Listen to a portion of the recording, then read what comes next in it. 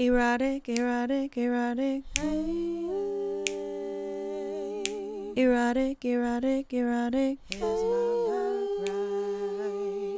Erotic, erotic, erotic. Here's my birthright. Erotic. Welcome back to another episode of Erotic Embodiment. I'm your host, Katie Smiles, and this is the horoscope for Aquarius. There are new ways or new meanings when we think about creating or what a creative practice looks like.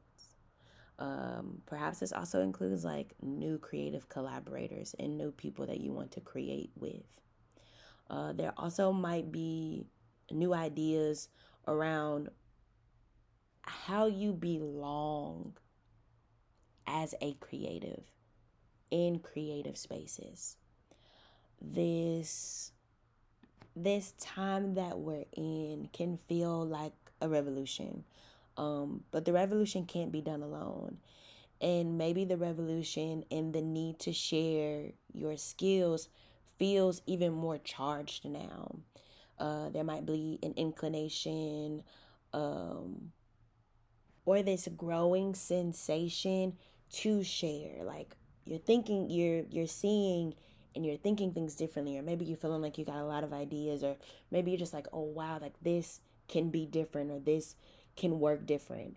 But those ideas within this full moon, you're also thinking about how you can share this in a way that I think creates space for you to belong in ways that maybe you haven't before.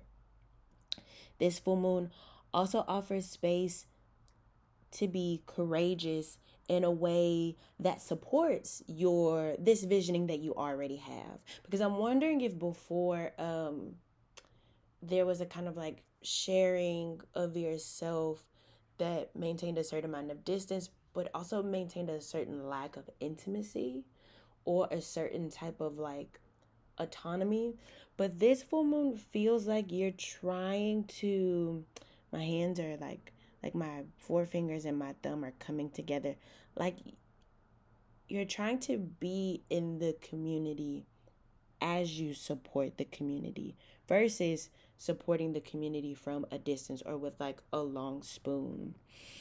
I understand how maybe the way you walk or the way you talk or the way you embody learning and understanding may have some of pain attached to it. Like maybe you identify as neurodivergent now, and maybe in previous times maybe you didn't identify as neurodivergent, but also maybe you just didn't have the accommodations, and or maybe people weren't willing to be curious about the types of accommodations that you had or the types of accommodations that you need, and maybe you felt like you have had to do a lot of that accommodating for yourself and also meanwhile be helpful to other people. But I feel like there's space in this full moon to maybe be open to other people being willing to make those accommodations to you. Like they want you in these creative spaces, and so they want to do what keeps you there, which means they're going to make accommodations or space for you. Yeah, I'm feeling like maybe in the past, like maybe people laughed at you about like your process or how you think or how you learn, or maybe it left you feeling like you had to like explain why your brilliance was so necessary, because it just wasn't landing. Um, but I encourage you to keep sharing. You're brilliant. And just because it's not landing doesn't negate its brilliance. And I think the more you share, the more people that resonate with your brilliance will come to you, right? Like if the revolution is not done alone, then we need people to come to you, because ultimately we need you to feel supported. And so the more you share, the more that support can find you.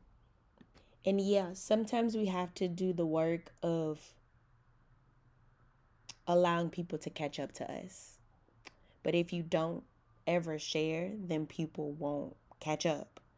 But I feel like you getting that head start is sometimes what we need to kind of pave the road that people are kind of going down, either unknowingly or just not completely knowingly. But as you're paving that road, you're guiding them and you're showing them which path to take. And even if they don't understand it or completely see the full vision, right, like you do, and you're showing them the way. So, happy full moon in Sagittarius, Aquarius. I'll talk to you soon.